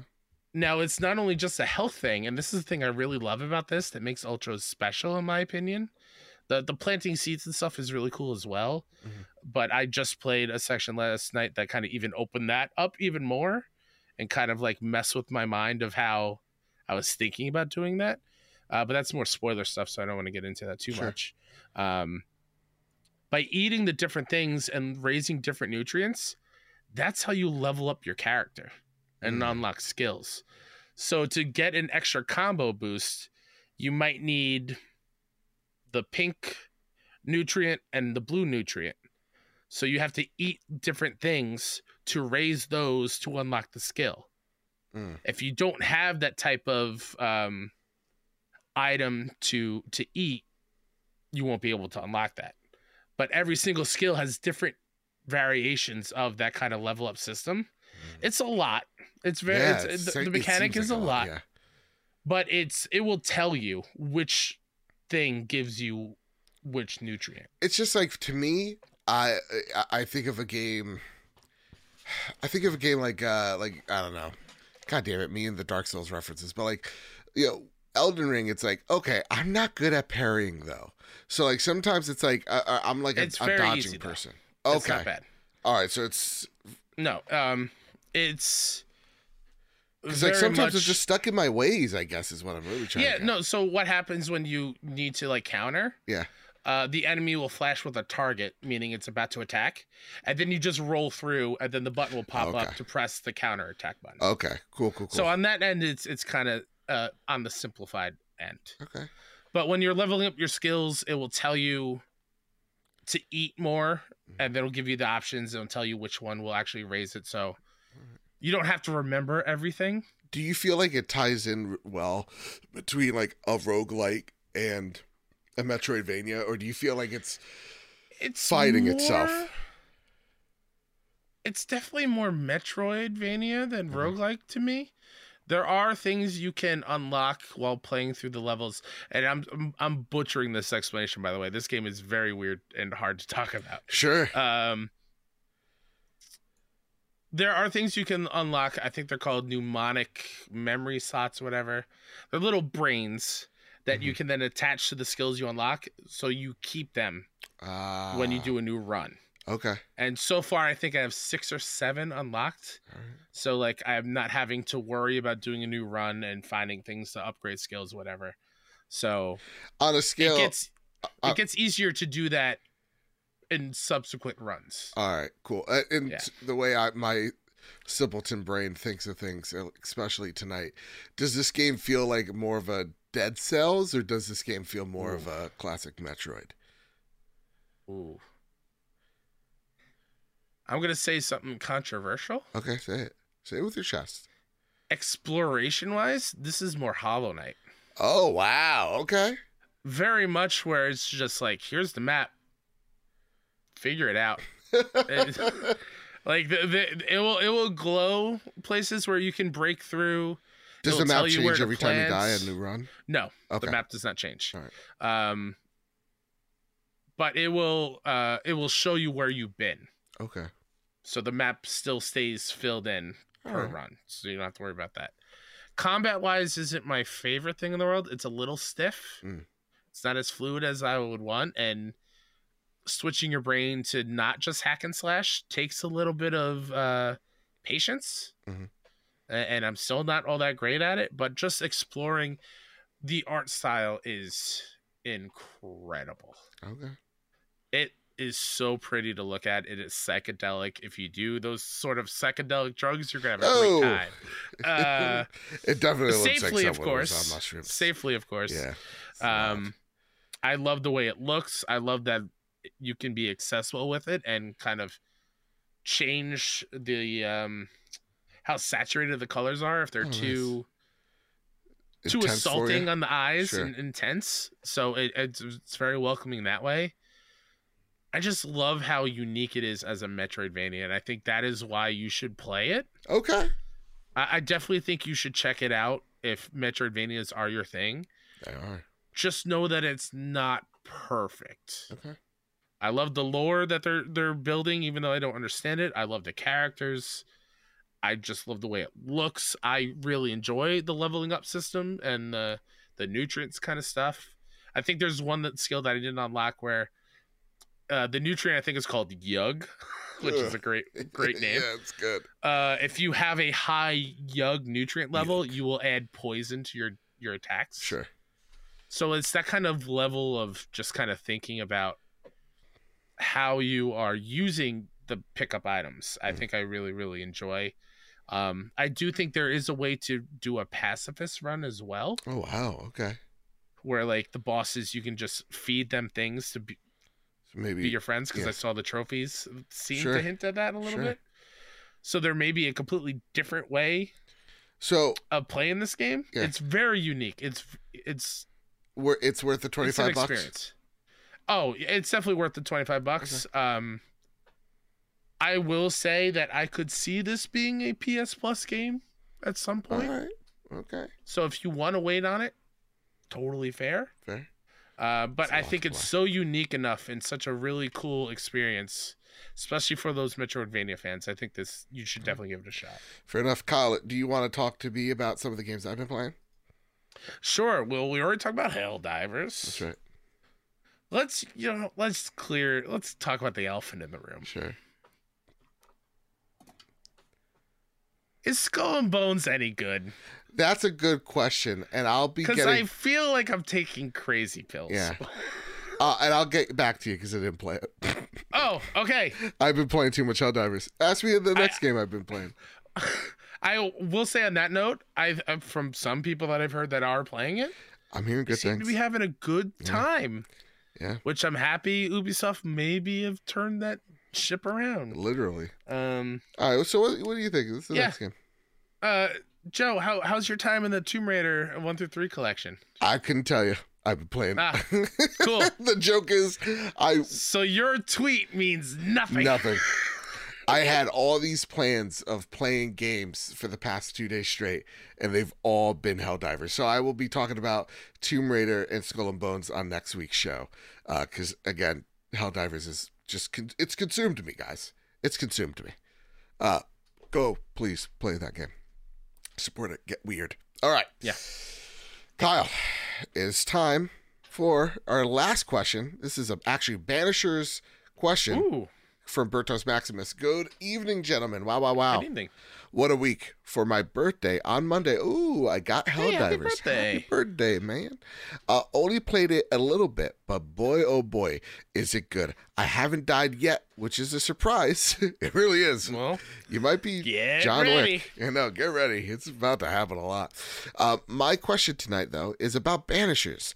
This game has really snuck up on me, and I'm getting it day one because it looks awesome. My question is, what's your take on it? Are you getting it day one? What are you most looking forward to in the game? As always, keep safe and keep on helldiving. House Slinger #. Ooh, I take back the birthday wishes. Oh no, I'll add even more. Go to the Xbox Expansion Pass YouTube channel. Shout out to our good friend Logan, solo host. He did a review on Banishers to get his full thoughts. He's very proud of it, and honestly, first 2 reviews were gosh dang great. So go over there. Go check our sister podcast out. As for me, it's way too busy. It's way too busy. So Banisher's going to have to wait. I was going to say I'm very excited to play it. Yeah. But even playing Ultros, my mind is 2 weeks away at Rebirth. That is all I can think about at this point. And nothing's, I'm not feeling it as much as I feel like I should. So I'm not even going to attempt to buy Banishers until way later this year. Fair. But hey, got me 12 points of Fantasy Critic. Hey, you need them. Hey. Ultros got me 10 points. You need all the points you could get. Hey, watch out, Joe.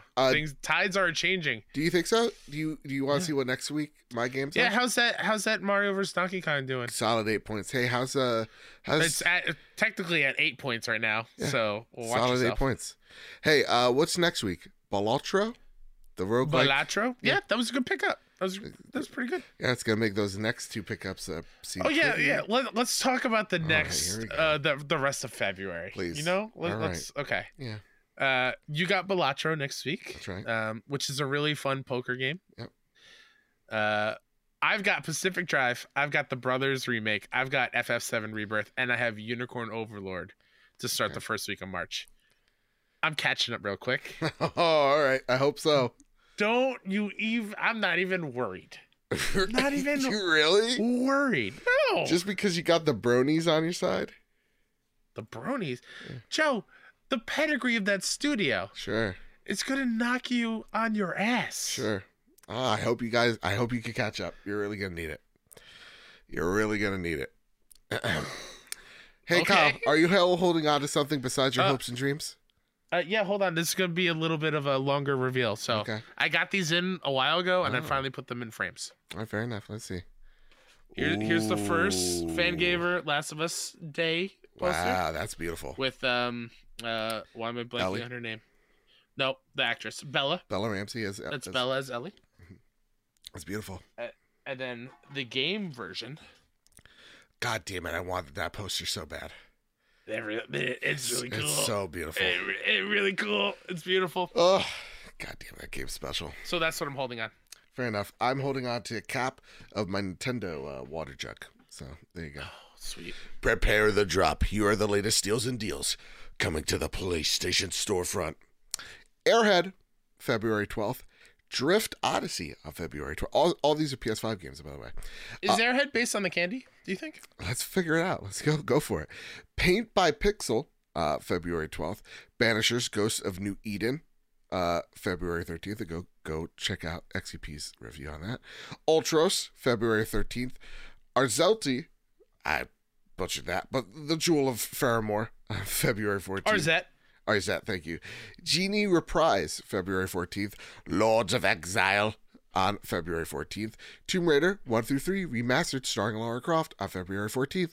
Guess what? They also have a little pic of her in the next game. She looks more classic Laura. It's going to be cool. It's going to be rad. Oh, do they? They do, yeah.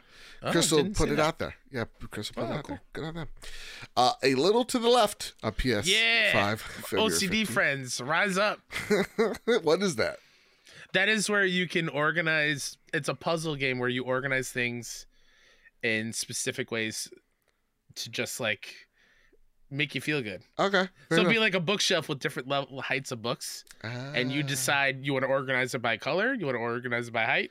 Either way, you do you. It's just a little to the left. It's great. Crazy Chicken Pirates, February 15th. Gunvolt Records. Trick Chronicle. February 15th. Mystery Box, Escape the Room, February 15th.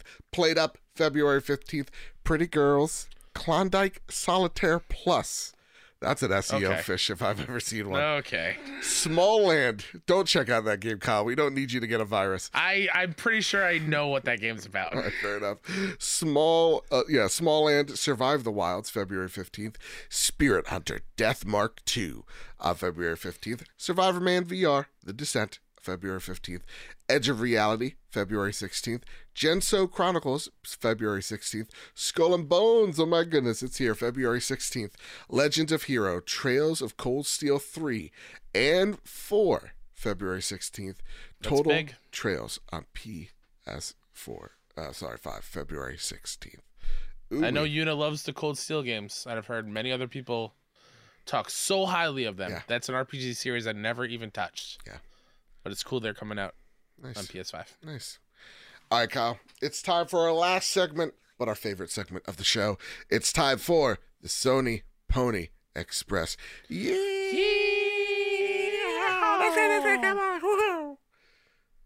Kyle, take it away. So Canet writes in, hello, a question more for Mr. K-Step. But Joe, feel free if you have an opinion, of course. All right. What indie demo from Next Fest would you like to see come on PS5? And why is it Balatro the best game of that Next Fest? Best game of the Next Fest, people are saying. Ultra, you know? Yeah. About to Yeah, wipe yeah. out whatever those two games just did. It's about to wipe out both of them. Sure. hope you're I'm prepared. happy you decided to pick an indie. That's great. Oh, yeah. No, I got a whole great. bunch of them. I mean, that is a great call, and it is coming out next week. it's hard to grasp because I didn't play it, but hearing Mike and Matt talk about it on the 6-1 IndieCast, it's hard to follow. But if you like poker, I'm pretty sure you're gonna like this. Okay. I didn't play many, I didn't play any Steam Next Fest demos just because It's on Steam. I don't play on my PC and I don't have a Steam Deck. If I had a Steam Deck, it could be a different story. But PlayStation really does. I think, honestly, the thing they need to do their own here, demo festival kind of thing. Please get fun with it. Get weird with it. That would be rad. I will say from a previous Next Fest, I believe it's coming to Xbox, but it's not coming to PlayStation yet. Go Mecha Ball. Okay. That looks like a ton of fun. All right. Fair enough. What's the next question on the list? Oh, sorry. Writes in. Hello, boys. Question for the Sony Pony Express. Yeehaw! Yeah, that's right. With love in the air and it being Valentine's Day, who is your favorite game couple?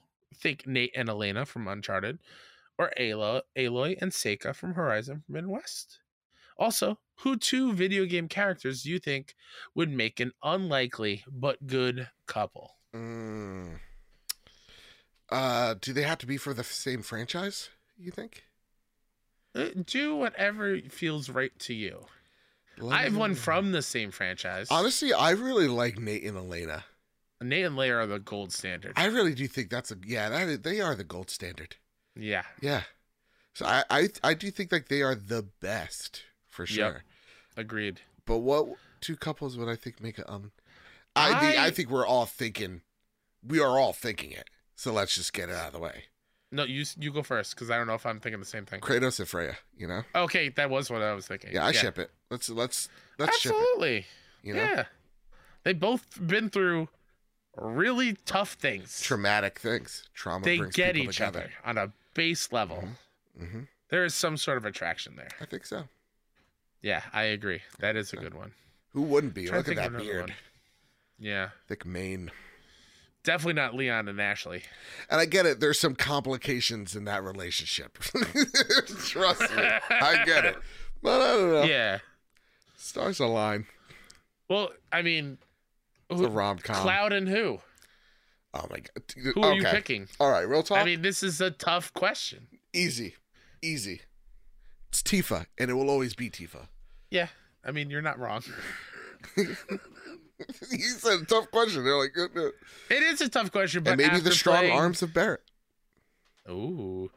After playing the OG Final Fantasy recently and platinuming it, I've come along on the Tifa Cloud train. That's right. Aerith, though, Aerith and Cloud they're up there. Yeah. There's a spark there. I really Jesse don't see Cloud, the spark. Pretty great. I truly don't see it. I see it with him and Tifa. Fair. Or Jesse. That's all. That's all. That's all. What about Claire and Mr. X? Oof, I don't know.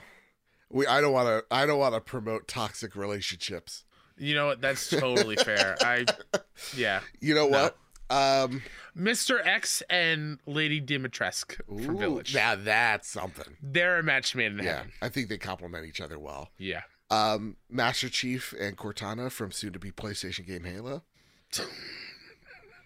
They both have that thing. What's like that toxic trait where like you need that other person? What's that called? I think it starts with an I. I forget. What's one of those? I know what you're referring to, and I can't. The word is not coming to me. Yeah. Same. It's they can't be independent. They're dependent. On each other. They're codependent on each other. There you go. Yeah, it's toxic in that regard. But yeah. Oh, I'm looking at the next question. It's Ada and Leon. Duh. Come on. I want to see it. Speaking of the next question, Papa Taz writes in. Question for the Sony Pony Express. Yeehaw, cowboy. Yeehaw. Who in any video game would you ask to be your Valentine? For me, it's Panem from Cyberpunk 2077. And I didn't realize that you put a whole freaking list down. I did. I made a list. Checked it twice. I don't want to ruin this for myself. You know? You want me to go first to give yourself some ideas? Oh, I'm ready to go. All right. You go first then.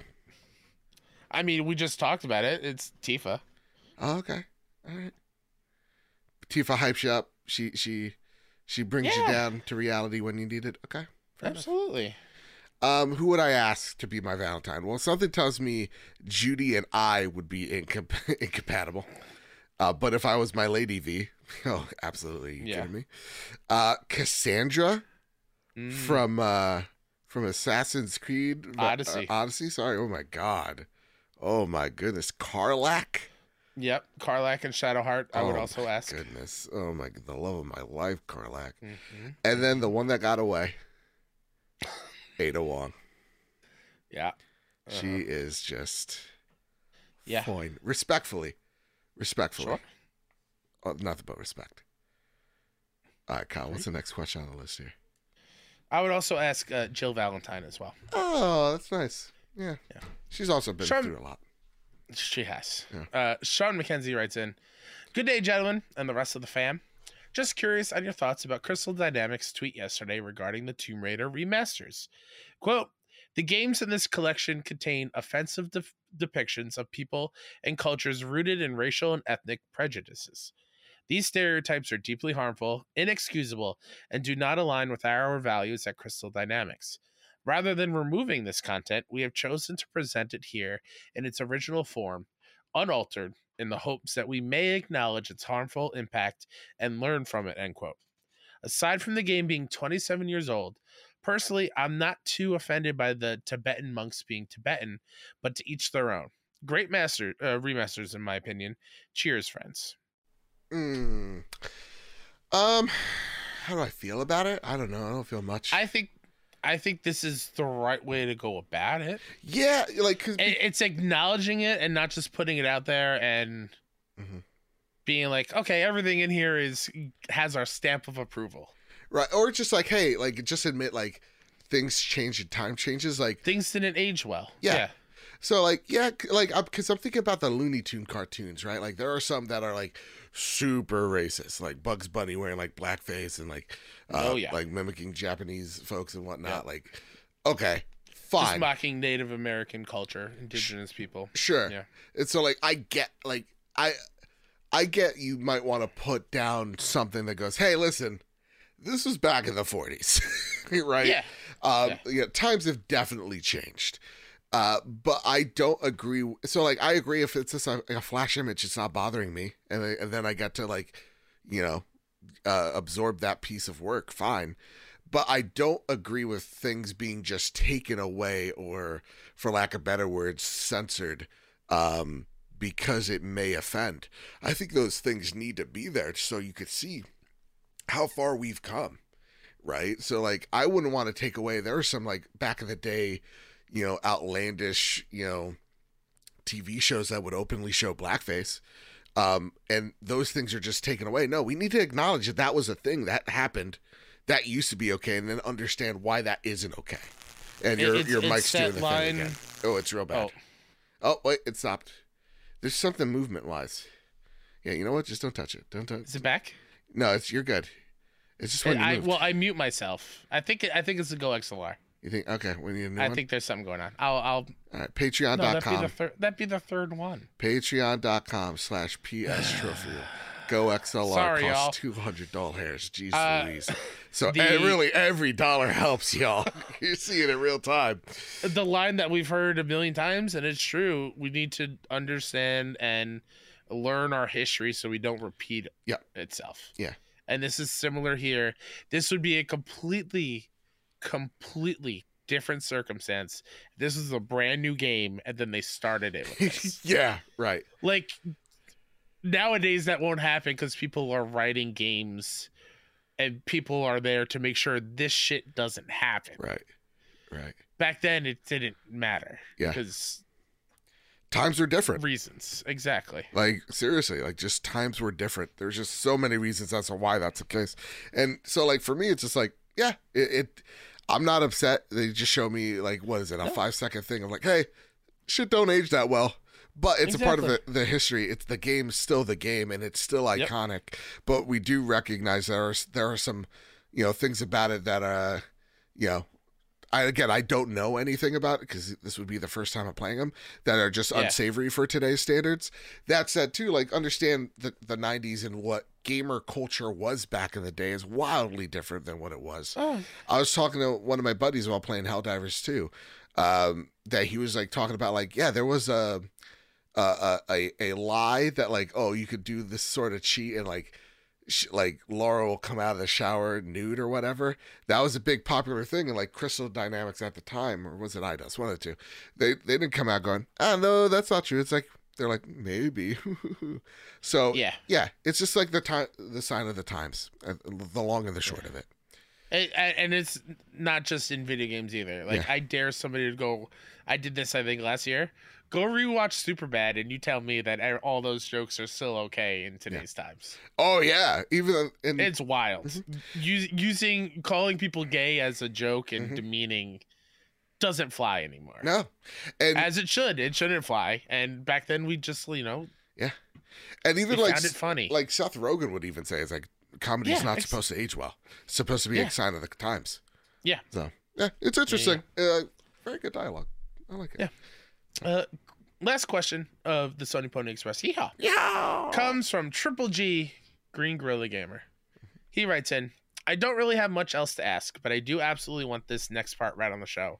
Well, boy, do you have your wish. All right, here we go. I was playing some Fortnite with Joe the other night. Oh, you finally played Fortnite, Joe. Look at that. Got him a victory royale. What can I say? I decided to ask him a little more in depth about what he does for work. And I won't go on and on, but I will just say that, dude, the work that you do, as mentally exhausting as it is, because I see it with you-know-who firsthand every day, and yet you pull up every single week to do this with Kyle, who also works his ass off. You're doing great, bro. And like, I just wanted to say that because after telling me about some of your experiences and how scary that was, and the fact that you care so much about the people you help at work every day, damn, bro, I wish there were more people out there in the workforce like you. And don't worry, I see you, Kyle. You're awesome too, bro. I'm just spotlighting Joe this time because I give him such a hard time. Right. And speaking of that, F you, Joe, for naming your dog what you did. As soon as I'm healed up, got my wisdom teeth pulled out. Oh boy, I'm playing The Last of Us Part 2 and finishing it so we can talk about how heartless you are. LMAO, love you guys. Have a good weekend and happy Family Day. That's right. That's right. Rest up, Triple G. Wisdom teeth are no joke. Yeah, seriously. Mine, humble brag, grew in perfectly, so I don't have to deal with the struggle. Oh boy, mine are hurting real bad now. Well, listen, it is what it is. You know, what can I say? I was just born different. I can't wait till I show up and I have brand new teeth. Yeah, a full set. You have veneers. They all need to go. Yeah, fair enough. They just need to go. Same. Yeah, no, I work with people that have developmental disabilities, and I help them live fulfilling lives, and I help, I'm like their employment coach, I'm a DSP, all that stuff. I do a whole bunch of stuff hands-on, just like head-on applied directly to the forehead. That's what I am. I gotta help people live the best lives that they can, and sometimes it's helping regulate their emotions that they don't do so well sometimes. So yeah, it's a lot of work. It's really hard, but it's incredibly fulfilling to see people, again, actually like succeed in things that you never thought they could and overcome some just huge obstacles. It's amazing. It's incredibly fulfilling. I love what I do. And you're right. It's incredibly hands-on. So it is a lot of work, and it's something that, I do for work, and this is my passion. Talking about video games each and every week. What can I say? That's it, Kyle. That's been it. That's it for the trophy room. Thank you, everybody, for sending your comments, your questions in the show this week. Jeez Louise, my brain is all types of messed up today. Again, you could join our Discord server, the Trophy Room Discord server, link down below. Join the amazing community of over 400 plus people. To talk about PlayStation, to talk about games. Send your questions in to the live show. But before we go, Kyle, anything you'd like to spotlight before we get on out of here? Is my mic good? We good? Yeah, go for it. Thank goodness. I like to spotlight myself, Mr. K-Step, pretty much everywhere. Go follow all the indie gaming coverage that I do at 61indie.com or 61indie on YouTube, all the things. We just filmed our showcase, which comes out on March 20th. It's going to be a great time. Lots of fun things planned around it, so please go check it out. As well as next week, I'll be able to talk specifics about what shows I'll be on, but I'm guessing on a couple podcasts. Ooh. A lot of Final Fantasy VII talk. I like so, it. in addition to our By the Players, so I'll let you all know that next week. And I love y'all. Happy Valentine's Day. Treat yourself. That's right. Be kind to yourself. That's right. And reminder: tell the devs that you love them. Yeah. Shout them out. Go tell. You know what? Here's the mission this week. Go for it. Go give Arrowhead some love. Yeah. Go give Arrowhead some love for Helldivers too. Absolutely. They absolutely deserve it. Yeah. Go for it. Go ahead. Go do it right now. That said, you can find me over at Mr. Badbit. I keep on hitting the table. I gotta stop.